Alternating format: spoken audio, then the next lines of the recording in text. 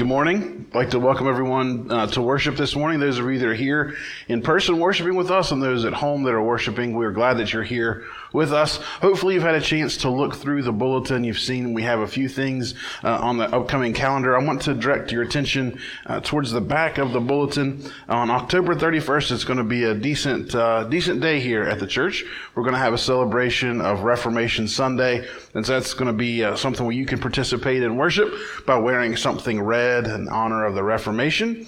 Also, after worship that day, we're going to have our brunch. So it's the fifth Sunday, and we're going to stay afterwards and have a little brunch. So if you would like to participate in that, you can talk to Laurie Turley about that, or Kathleen Jordan.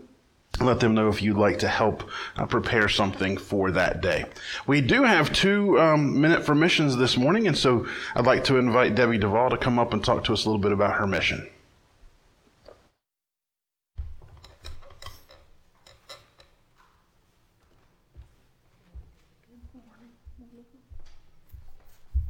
A lot of you have heard this mission before. Our family has done Team Duval for the Alzheimer's Walk for maybe like 13 years now. Lindsay was the one that started it. She started it in honor of her grandmother, my mother, and her great-grandmother who had passed, Michael's grandmother. And our dog, because dogs can get that too. They go outside and they really don't know why they're out there. But we have walked every year, and with the support of our church family and other family members and outside groups, we've done pretty well for a small group. If anybody'd like to walk with us, just let us know, and Lindsay can share with you how to sign up and walk. But it's a really important cause, and I'm sure everybody wouldn't have to think very hard to know someone who has suffered from this horrible disease. Because it takes your mind first, but later it takes control over your body, and you're just wasting away, and it's really, really sad. So I ask for your support again of our cause. We're going to put a little donation thing out in the fellowship hall for Sundays after church and on Wednesday night, and we brought some information today to share with you, get you a little more up to speed about Alzheimer's and what you can do to help. And just praying. I mean, praying is wonderful, and it will certainly help the cause. There have been great advancements. And one thing you need to realize, anything that helps one cause can help others as well. So research for Alzheimer's may help other brain disorders. So it's something to keep in mind there. And that's it. We brought some refreshments, so join us after church. And since we're a little sparse this morning, there's a lot. So thank you. And now we're going to hear from Donna for something that she and her committee have talked about. It's something that's also in the bulletin as well. We're going to be collecting some stuff for the next couple weeks. So Donna's going to tell you about something we're doing here at the church. You know, this COVID-19 pandemic has been extremely hard on all of us, and we would like to support the healthcare workers at Thomas Memorial Hospital who are working with the battle against the COVID-19. We would like to give each of them a Fuel for the Fight bag to say thank you for your tireless work. We are in this with you, and you have not been forgotten about. Kathy Weed works at Thomas Memorial Hospital, and she suggested helping the critical staff first, the ER employees, the ICU employees, and the respiratory therapist. But there are 80 employees in the ER, there are 60 in the ICU, and 30 respiratory therapists. So that totals 170. We need to prepare 170 bags.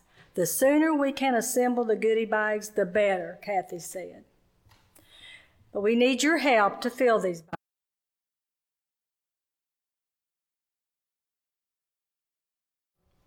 It will cost at least $10, maybe $15, to fill one of these bags. And we hope to purchase these items with your monetary donations. Some of the things are powdered drink mixes, energy bars, chips, cookies, candies, nuts, crackers, chewing gum, foot cream, and hand cream, and chapstick. We plan to fill each bag with the same items. If you have other suggestions, just let us know. Jennifer and I met with the assistant manager at Kroger's this week, and she's already started ordering things for us. Individual wrapped baked goods have been suggested too. We are asking you to fill out a note card with your prayer or words of encouragement. Before you do, take a few minutes and pray and ask God, how can you encourage that healthcare worker? What prayer do you have to share? Or what are your words that could bring hope, peace, and healing? Because they've suffered through the crisis as well. They have suffered along with those infected, and they've been with the families of the victims and the survivors of this virus too. So please leave your note card and the fuel for the fight bag on the table in the fellowship hall. If you need more time, maybe you can take your card home, but bring it back this Wednesday or Sunday if you can. Our plan and our hope is to deliver these bags before the Thanksgiving holiday. Again, to say thank you for putting your lives on the line each day to keep us safe. And we do understand it's been a long fight for you, but we hope this small gift will give you more fuel to get across that finish line. If you have any questions, come on back to the fellowship hall and see us after worship. Thank you.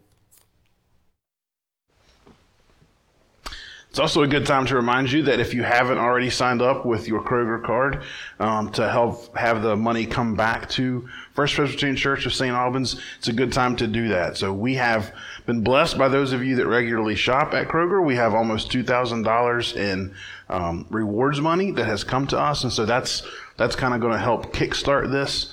Session was very much in favor of helping this. It's just a short little drive down the road, and I think it's going to be a great gift to those critical workers. So I think it's going to be a wonderful way for us to get our name out there, but also for us to let them know we love Christ and we know that you need support like this. So, okay, let's prepare our hearts to worship the living God.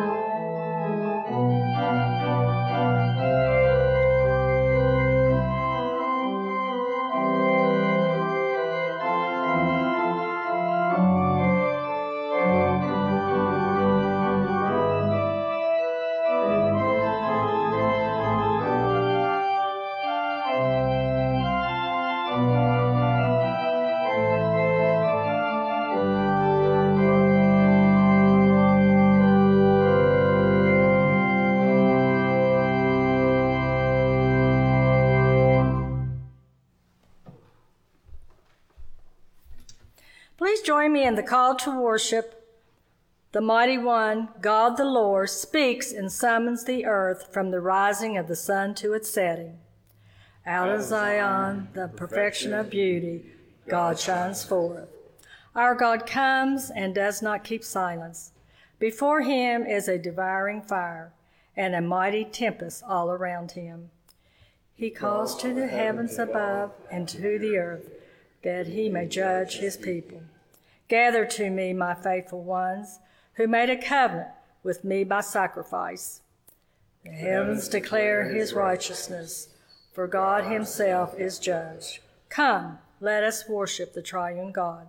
Please stand if you are able and meditate on the words of our first gathering song, The Church of Christ in Every Age.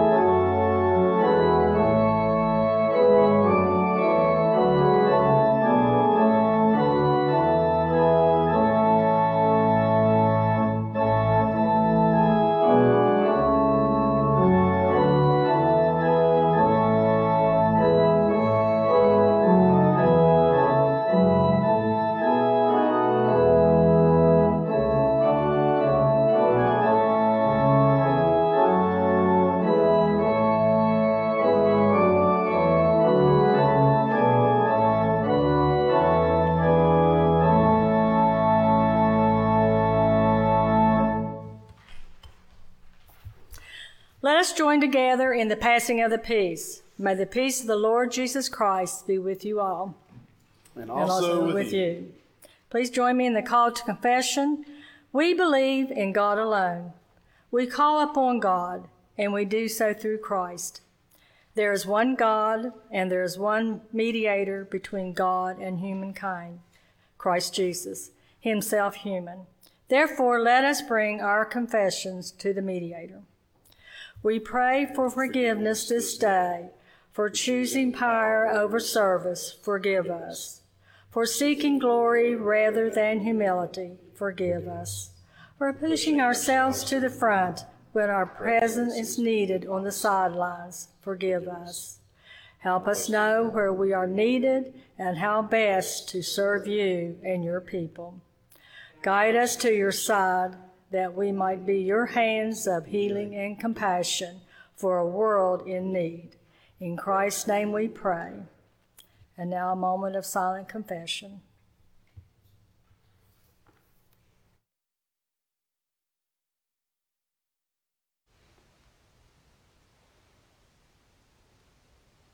Amen. Friends, hear the good news. Who is in a position to condemn us? Only Christ. Yet we know that Christ came for us. He lived with us. He died for us. He rose again to a new life and is seated at the right hand of God the Father Almighty, where the Apostle Paul tells us that he prays for us. We know that in Christ's coming, God was reconciling the world to himself, that our old life is gone and a new life remains. So know that you have been forgiven and be at peace, and pray also for me, a sinner. Amen.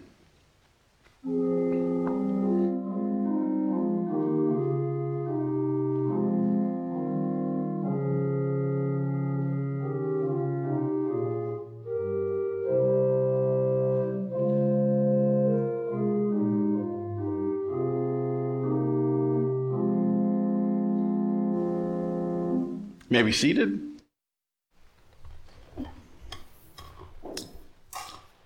Our first reading comes from the book of Isaiah, chapter 53, verses 4 through 12. Surely he has borne our infirmities and carried our diseases, yet we accounted him stricken and struck down by God and afflicted. But he was wounded for our transgressions, crushed for our iniquities. Upon him was the punishment that made us whole, and by his bruises we are healed. All we like sheep have gone astray. We have all turned to our own way, and the Lord has laid on him the iniquity of us all. He was oppressed and he was afflicted, yet he did not open his mouth. Like a lamb that is led to the slaughter, and like a sheep that before its shears is silent, so he did not open his mouth. By a perversion of justice he was taken away. Who could have imagined his future? For he was cut off from the land of the living, stricken for the transgression of my people. They made his grave with the wicked and his tomb with the rich, although he had done no violence, and there was no deceit in his mouth. Yet it was the will of the Lord to crush him with pain. When you make his life an offering for sin, he shall see his offspring and shall prolong his days. Through him the will of the Lord shall prosper. Out of his anguish he shall see light. He shall find satisfaction through his knowledge. The righteous one, my servant, shall make many righteous, and he shall bear their iniquities. Therefore I will allot him a portion with the great, and he shall divide the spoil with the strong. Because he poured out himself to death, he was numbered with the transgressors. Yet he bore the sin of many and made intercession for the transgressors. This is the word of the Lord. Thanks be to God.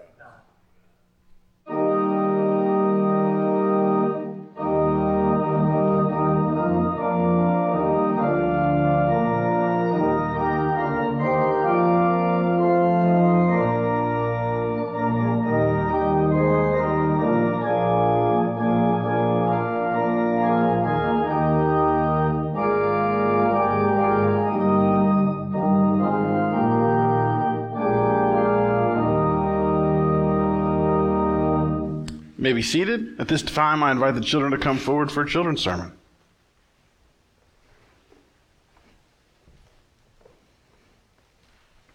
Good morning, young lady.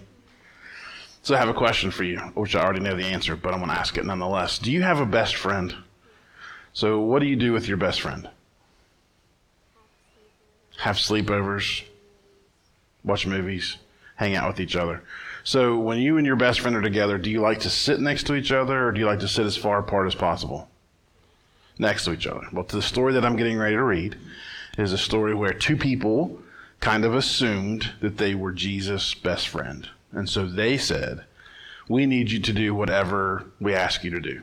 And Jesus said, that's kind of a tall task for me to do whatever you want. But sometimes best friends are like that, right? They say, hey, you got to do it my way. And so Jesus said, okay, what is it that you want me to do? And they said, when you come into your glory, we want to be able to sit at your left-hand side and your right-hand side. And basically what they were saying was, we want to sit closest to you when you become the king. And Jesus said, that's all well and good. If you want to do that, that's fine. But you have to be willing to sacrifice your life the way that I'm going to sacrifice mine. You have to live your life in such a way that it's not about you. It's about how you serve and treat other people.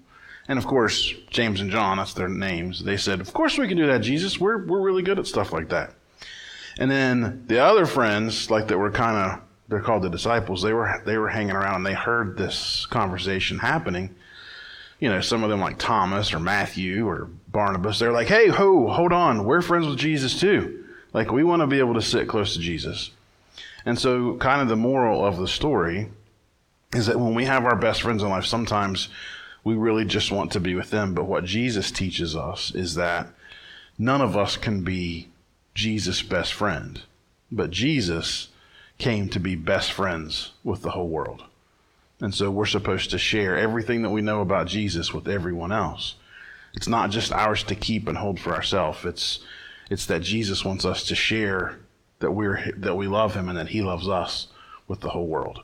So even though you like to hang out with Madison all the time, and that's a great thing, right?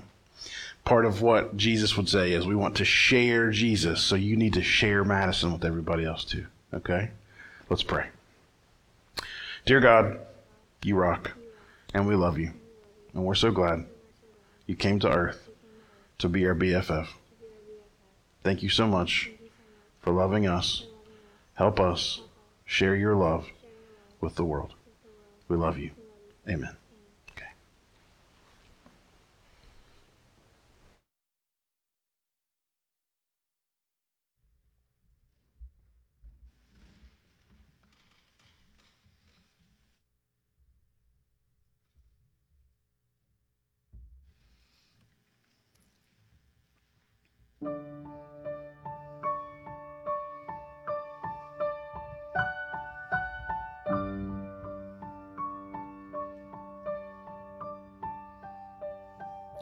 I believe that you are God alone,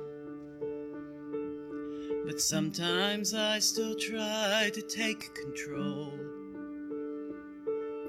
'cause I get scared when I can't see the end, and all you want from me is to let go. You're parting waters, making a way for me. You're moving mountains that I don't even see. You've answered my prayer before I even speak. All you need from me to be is still.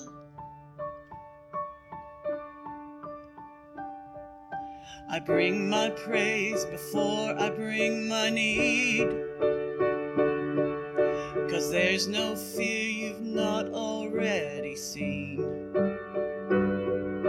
I rest my heart on all your promises, 'cause I have seen and know your faithfulness. You're moving waters, making a way for me. You're moving mountains that I don't even see. You've answered my prayer before I even speak. All you need from me to be is still, and know that you are God. Be still and know that you trust that you are parting waters. Lord, you whispered my name. Oh, you answered my prayer. You're moving mountains.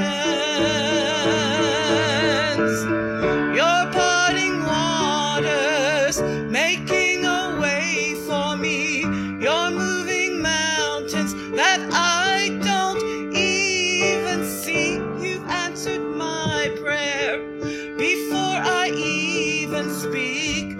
All you need for me to be is still. Be still.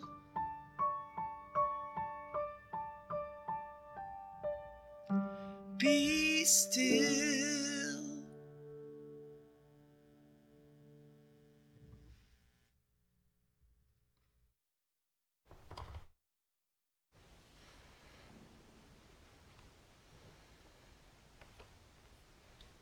I invite you to follow along either in the bulletin or with your Bible for the gospel reading today, Mark chapter 10, verses 35 through 45. Hear God's holy word. James and John, the sons of Zebedee, came forward to him and said to Jesus, "Teacher, we want you to do whatever we ask of you."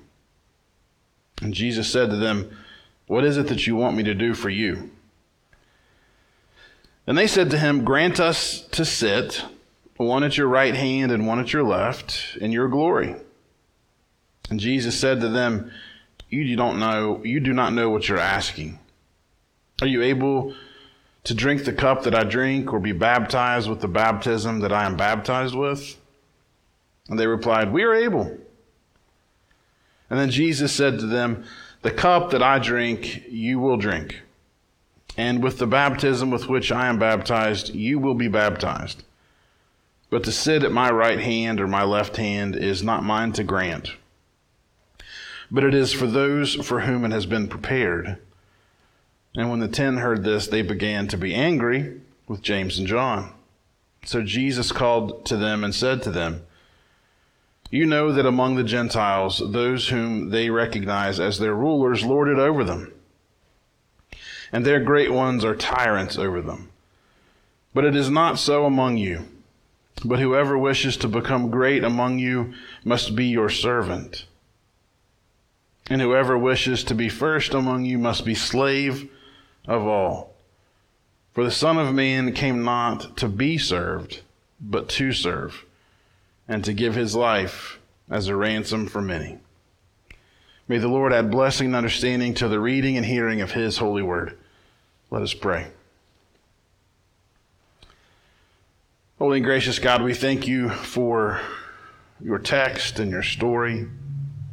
We thank you, Lord, for the way your Spirit intersects with us in the form of these stories. And God, we ask now for an understanding and application to make sense of this story this day. All this we ask in the name of your Son. Amen. There is a great story, anecdotally perhaps, of being granted 3 wishes, 3 requests.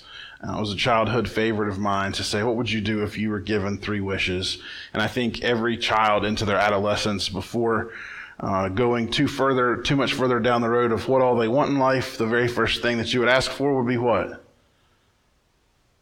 Come on, this is easy. More wishes, right? With wish 1, you ask for more wishes. Duh. You got to figure it out. That's the way you do it. I want more wishes. That's how you make this world go around. It's not just 3 things. We're going to go big. And then, of course, you can narrow that question down and you could say, if you're only given 1 wish and you can't ask for more wishes, what would you ask for? And biblically, we know that Solomon wisely asked for wisdom, and then God granted him so much more. But what would you ask for? What do you think you deserve? It's the same kind of fantasy question in my estimation. Yet we all have something, or rather maybe a list of things that we deserve. If you're given, 1 wish, you could wish for $1 billion. You could cover all of the other wishes that you have in this life, right? You could finally afford to pay for everything that you would want until the day that you run out of money. And then you're like, how do I pay for all of this stuff that I've gathered now? It's ambition to try to gather things and to collect things. And I think we as Americans rarely lack ambitious motivations. Maybe it comes from being told early on that we can be whatever we want to be if we work hard enough. When we work hard, we have a theory that we're rewarded for that work. And we have something to show for that. That's the American way. Right? That's what we're told. It's part of our ethos. It's handed to us literally from our Protestant forebears. And it's a concept in theology, believe it or not. It's a concept in theology and sociology, economics and history, and it emphasizes hard work, frugality, and prosperity as a display of a person's salvation and Christian faith. The phrase was initially coined in 1904 by Max Weber in his book, The Protestant Ethic and the Spirit of Capitalism. Martin Luther, whom we will celebrate in just a few short weeks, reconceptualized this whole idea that work is a duty. It benefits the individual and it benefits society as a whole. And so this was one of the major splits in the Reformation. When Martin Luther did this work, it became a notion then that Catholicism has an idea of good works, which then transforms you into an obligation as a sign of grace. So you do the works so that you get grace. That's what Catholicism would tell us. We know, as Protestants, that we don't think that way. We're kind of anti the book of James, at least chapter 3 of the book of James. It's not good works that save us. It's grace that saves us. But the grace that we receive then entitles us to do the works that God prepared in advance for us to do. So we go Ephesians 3 instead of James 3. We don't think that salvation is a future event. That's why our Catholic sisters and brothers believe that salvation comes later. Reformers taught that salvation is at hand. And so works are a good consequence of the salvation we've already received. So it's not about wishing that we get something in the future. It's knowing that we have received something and then trying to figure out how to do this work. But then that begs the question, how much work is enough work for us to understand that our salvation is complete? Our story today shows that James and John are ambitious. And I don't think ambition is wrong. It makes a worker work harder to get promoted. An ambitious salesperson pushes to make more sales. An ambitious student studies longer to get better grades. An ambitious athlete goes through grueling training in order to claim the prize. Ambition can be like a fuel for your heart. And I think it's ambition that drives James and John to request something of Jesus that they think they already deserve. It's interesting to see that there's a gap between last week's text and this week's text where Jesus talks about it's the third time that he does this in Mark's gospel. He talks about his forthcoming death, about being spit upon, about being mocked and flogged and beaten. And then the next thing that we say is, hey, Jesus, we the sons of thunder, James and John, we'd like you to do whatever it is we ask of you. Now, if you're a parent and your child comes to you and says, we need you to do whatever it is we ask you to do, how do you respond to that? Do you laugh? Because I would, right? That's not really something you do, even as a friend. Like, that sounds like something that Billy the Kid would say to his friends, right? I need you to say whatever it is I tell you to say, right? You got to cover up for something. I think these two are advantageous, but they're clueless. They have no idea what it is they're asking Jesus to do. Give us whatever we ask.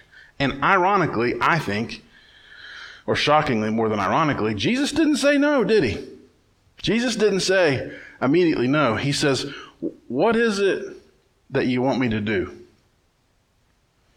We want to sit at either side of you in glory. And Jesus, I think being Jesus, he already knew what they were going to ask.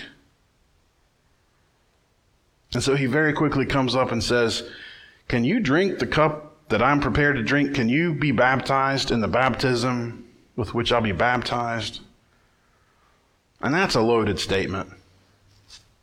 So he's looking forward to the cup of salvation at the Last Supper. And Jesus is also looking backward to the baptism when his cousin John baptized him in the Jordan. And really, baptism and the cup are bookends of our life, right? We are brought into this family through the waters of baptism.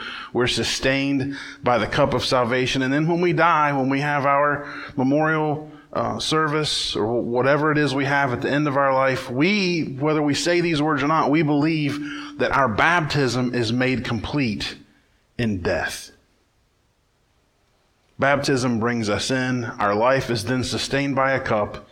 And then the finality of life is that our baptism is made complete as we enter glory. So what begins with water and ends with wine is something that all of us experience.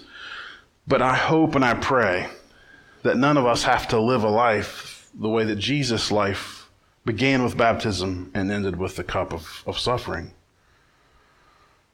And they say, of course we can do that. We can live your baptism. We can drink the cup. But they can't.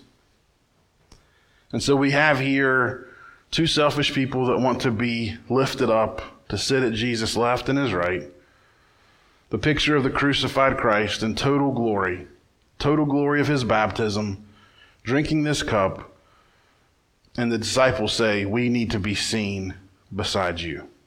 This is the work we've done. This is the reward that I need.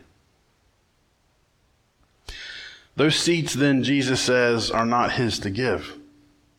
Those seats have been prepared for people long before my existence on this earth, long before I was born of Mary. I don't get to pick who sits at my right or my left. And so suddenly the other 10 disciples, they get very mad. You can almost imagine how this transpired. Peter is probably the ringleader in stirring up the other 9, right? After all, Peter was with James and John when they were taken up onto the Mount of Transfiguration. If anybody should be in this consideration of who gets to be at the right or left of Jesus, Peter surely needs to be there, because Jesus, after all, said, I'm going to change your name from Simon to Peter. Upon this rock I will build my church. The other 10 react with indignance. Were they generally upset because James and John were misconstruing the mission, or do you think they were upset because they didn't think of asking the same question first? I think our challenge is that somehow we're stuck in the middle. We're either a James and a John, we're really ambitious and we're trying to get our salvation worked out, or we're one of the 10 who maybe stand back meekly doing the work of the Lord, hoping upon hope that somehow it's enough work. James and John are the direct type, telling God straight up, here is what I want you to do for me. The deadline is yesterday. This is kind of like Martin Luther saying, sin boldly. Trust that Christ will be stronger than your sin. Or do we go for the indirect route? Outdo others in our religious service, make greater sacrifices, act more obediently. Secretly deep down, again, I think we're all just hoping like crazy that God notices and that one day, just kind of like what Disney does, our dreams can come true. So whatever category we find ourselves in, I think we need to admit it probably has something to do with our ambition or our idea of deserving something in the future. I think one of the challenges for Christianity is that, at least in the last several hundred years, we're so heavenly focused, we're so mindful of what's going to happen when we die that we fail to recognize the gift that life actually is. Christ said multiple times, the kingdom of God is now, or the kingdom of God has come. And so what would it be like for us to recognize that life on this earth is part of kingdom life? It's a great thing to think that once that hymn comes true and I'll fly away, right? That's great. That's an awesome thing. But with any of our deaths, there's going to be great sadness left behind on earth. That's part of mourning and grieving. When someone passes, we just can't escape this notion that we miss them. And so, in a weird way, as Christians, we kind of calm ourselves down and we say things like, I know we'll see this person. It starts with A and ends with again, right? We'll see this person again, and so that's sometimes what's allowing us to chill out.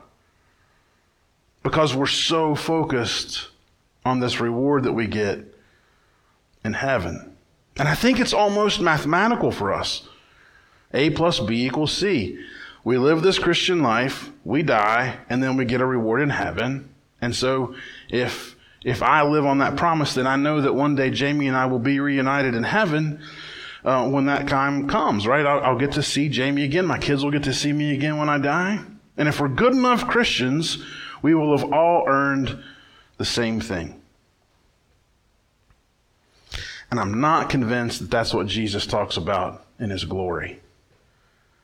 I do look forward to heaven because I think heaven is going to be a restful time where I no longer am thinking about the future, I'm thinking about being in the presence of God. The presence of God. Just let that sit on you for a while. To be in the presence of God. Our theology has created for us too many loopholes of if-then statements. If I serve the church now, then I'll get to take a break in the future. Or if I do this, then I won't have to do that. If I say yes to being a Sunday school teacher, then maybe I won't have to be on session. Or if I say I'm going to be on session, then maybe I won't have to be a Sunday school teacher. We put all kinds of things like that before us.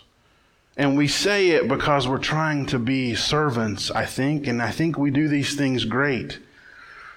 And narrow-mindedly, it even comes down to the way that we likely pray. See, the way this is Mark admitting things to you today, right? When I pray, I say, Lord, here's the list of things that I need in this life. I need healthy children. I need a stable home. I'd love to have a growing church, a sustainable income. I'd like to take an early retirement, Lord. The Steelers to win every Super Bowl, the Yankees to win every World Series, and the Penguins to win every Stanley Cup. Lord, may your will be so. And I'll do these things for you, Lord. I will serve the church. I will study your word. I will do all these things. I'll be a good neighbor. I'll pick up my dog's mess. I won't let it stay in my neighbor's yard. I'll be someone who is great, Lord, if you'll just do these things for me. And in so doing, and in so saying, and in so thinking and believing, I am no different than James or John. And that's consumerism Christianity. What can I get out of this? Maybe it isn't worldly, but I still think it's a salvation thing. But whatever it is, I think I'm wrong. And I think Jesus spells that out pretty clearly for us today. My estimation, folks, is the way that Christ is calling us to be his servant, his disciple, is instead of making a list and handing it to Jesus to sign, instead he's saying, sign your name and then hand me the paper and I will create for you the list. And then you will share my baptism and my cup. And I think that's really what our text that Donna read this morning is really about. Think about all the transgressions that he bore. He became sin for us. The beating that was promised so long ago, Jesus took as a servant for us. He came to serve us, not to be served. And so somehow, friends, we're stuck in the middle, wanting heaven, wanting life, wanting to be the best Christian that we can be, pulled hither and yon. Friends, I think we're called to serve sacrificially. And I think if we actually serve sacrificially, the world notices it, and God is then glorified. We're stuck together. We're stuck in this place where we're not yet in heaven. There's still something to do on earth. Do this with me. Breathe in, breathe out. If you were able to do that, Jesus has something for you to do in this life, just for the record. Jesus needs you to say yes to something. Because as long as we draw breath on this earth, we are here to serve, not to be served. So let's together this day sign our names to a checklist and say, Lord, fill it in. Give me your glory. Let's do this in the name of the Father and the Son and the Holy Spirit. Amen and amen. Now let us stand and declare that which we believe in the recitation of the Apostles' Creed. I believe in God the Father Almighty, creator of heaven and earth. I believe in Jesus Christ, God's only Son, our Lord, who was conceived by the Holy Spirit, born of the Virgin Mary, suffered under Pontius Pilate, was crucified, died, and was buried. He descended into the dead. On the third day, he rose again. He ascended into heaven. He is seated at the right hand of the Father. He will come again to judge the living and the dead. I believe in the Holy Spirit, the Holy Catholic Church, the communion of saints, the forgiveness of sins, the resurrection of the body, and the life everlasting. Amen. You may be seated. This time it's the way for us to continue our worship by the giving of our tithes and offerings and gifts.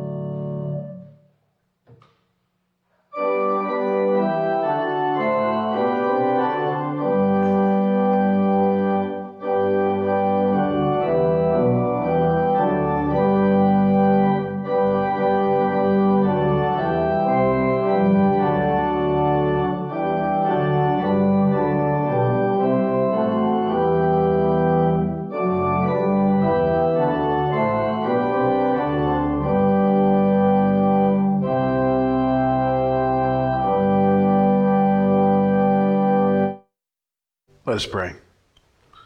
Holy God, we are thankful for the gifts and blessings that you have given to us in this life. We thank you also, Lord, that you have provided an opportunity for us to serve your kingdom by returning a portion of these gifts to you. God, we ask that you would bless these gifts so that we may bless the world around us. We thank you, Lord, for this opportunity to return to you. Thank you, God, for your gift to us, and thank you, Lord, for this day. We ask these things in the name of your Son. Amen. You may be seated. As we enter into our time of prayer this day, I have a few things to share with you. Sadly, I'm sure some of you have seen the news that the missionaries were kidnapped in Haiti, so that's a very tough thing to have heard that's going on there, so we should be in prayer for them. Also, Carol Buck received some startling news this week. Her kidney doctor told her to get things in order because there's not much else that can be done. And so a surgeon is still trying to work with her for dialysis, but we should keep Terry and Carol in our prayers. And last week, Kim Gaines actually requested this prayer, and I missed it in the offering, so I apologize. But her cousin's daughter was in a bad car wreck on October 1st and is right now paralyzed from the neck down. So we should keep Kim and her family in our prayers as well. I'm certain that there are other concerns that rest amongst us, so let's bring those petitions to our Lord and to our King, and let us pray together. Holy God, we thank you for this day that you have given us. We thank you, Lord, for the glory of this beautiful fall day. We thank you, Lord, that we are able to witness your creation, the creation that you looked at and said, this is very good. We thank you, God, that we get to be a part of creation. And we are in awe, Lord, of your creation of the cosmos. And we thank you, God, for the gift that each day is for us as we draw breath on this earth. We thank you, God, also that you have prepared for us to be sharers of this cosmos and sharers also, Lord, in this ministry. Grant us, Lord, an understanding of the ways in which we can be servants in this cosmos, servants in your dear name, as a witness to your love and sacrificial life. Give us the strength and courage, Lord, to go into the world and see it as very good, see it as something to behold, and see it as something, Lord, that we can serve. We're mindful this day, Lord, of the missionaries who heard that call to go to an impoverished country. Lord, we know that they may be praying prayers filled with fear. We ask God for their protection. We pray, Lord, for those who have done the kidnapping as well. Lord, we ask that you would burden them to recognize the error of their ways. We pray, God, for a safe return for all of the missionaries. We pray for their families who are concerned about their well-being. We pray for the country of Haiti, been impoverished for so many years under the cruel hand of rebellious leadership. We pray, God, for their safety, their safe return. We pray for all Haitians. God, we're mindful of our friend Carol. We pray, Lord, for miracles. We're thankful, Lord, for the life that she and Terry have, and we pray, God, for an easing of her pain and her anguish.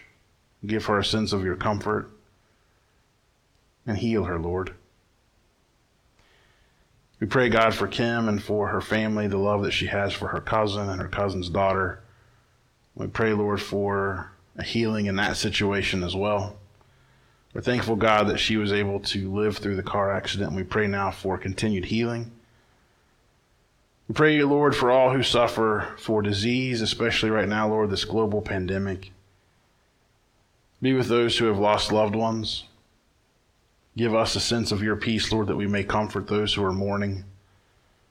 We pray, God, for our healers, those who have been called to the ministry of healing. We're thankful, Lord, for the knowledge that you have imparted to them. Give them strength, Lord, as they are weary, and give them rest when they have the time. We're thankful, Lord, that we live in a country where we have the freedom to gather for worship. We thank you, Lord, for the men and women who have historically fought to keep our country free. And God, while we do pray for our men and women in the military, we also know that you call us to pray also for our enemies. We pray for them, Lord. We pray for a day where peace will be the order of the day. We pray, God, for leaders of warring nations that they would seek for peace. We pray, God, this day for those who have no employment. We pray, God, for those who are not experiencing a peace of life. The challenges of homelessness, of drug addiction. We pray, God, for you to ease their suffering. And again, Lord, open our eyes that we may see. We pray for our president, for the leaders of our nation. We pray for our state and local leaders, whoever govern over us, God. Be patient with them as they listen to your still small voice. And be patient with us, Lord, as we may express our frustrations with leadership. But give us, Lord, a sense of hope for a peaceful day to come. We pray, Lord, for this, our church. We pray for this place that we call our church home, for the blessing it is for our lives, and a way, Lord, that it blesses us to go into this world. Be with each of us this week as we attempt to bless the lives of another. Because of the love of your dear name, because of the grace that you've extended to us, allow us, Lord, to be people who continue that extension of grace to others. We're thankful, God, that you taught us to do this. We're also thankful that you taught us how to pray. Our Father, who art in heaven, hallowed be thy name. Thy kingdom come, thy will be done, on earth as it is in heaven. And give us this day our daily bread. Forgive our debts as we forgive our debtors. Lead us not into temptation, but deliver us from evil. For thine is the kingdom and the power and the glory forever and ever. Amen. Please stand as you are able for our closing hymn. Hear the good news of salvation.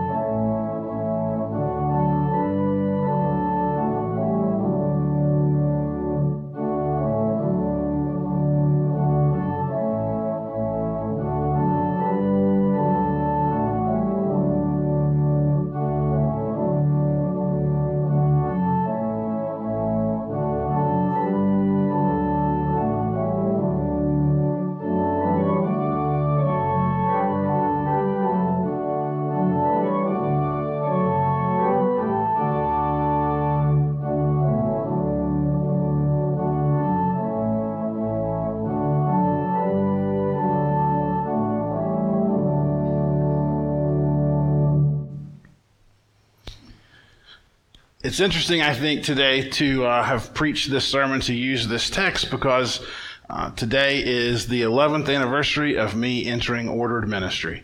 So on this day in 2010, I got to finally say yes to God's call to be a minister of Word and Sacrament in PCUSA. It was a long and windy road in many ways, but I'm glad that I did it most days. There are days where sometimes that's a challenge, but for the most part, I'm glad that God called me to this. And I'm glad that God called me to be in this place. Jamie and I said years ago, we will never go back to West Virginia once we left. And the Lord said, want to bet? And so we're glad that we're here. We're glad that God has called us to be in this together. And I think it's something for us to be reminded of. It's the season of stewardship, and one of the things that we need to pay closest attention to, I think, when I say the word stewardship, most of us always think money. But what Christ really calls for us is a stewardship of time. The time and the talents that God has given to us. I could very easily have said, I'm not called to ministry. I want to become a professor. I'm a dork enough that I could have probably pulled that one off. But God said, that's not it, Mark. I need you somewhere else. And so I got to the place where that became my yes. And that yes is not a completed yes. That yes is something that I will continue saying yes to for years to come. In fact, those of you that know my story know that I ran from the ministry both before I was ordained and after I was ordained. I tried to get out of it, and the Lord kept calling me back. And so I'm thankful He did, because I get to be here with you. You can try to run away from the Lord, but the Lord is so quick and so fast, He will chase you. So please consider the ways that you can continue serving this place, your church, this cosmos that God has placed us in. And let us be in ministry together. Amen. Now receive the blessing of the triune God, the Father, Son, and Holy Ghost. May it be with us all until we meet again, either here or His glorious kingdom come. Amen and amen. Happy Sunday.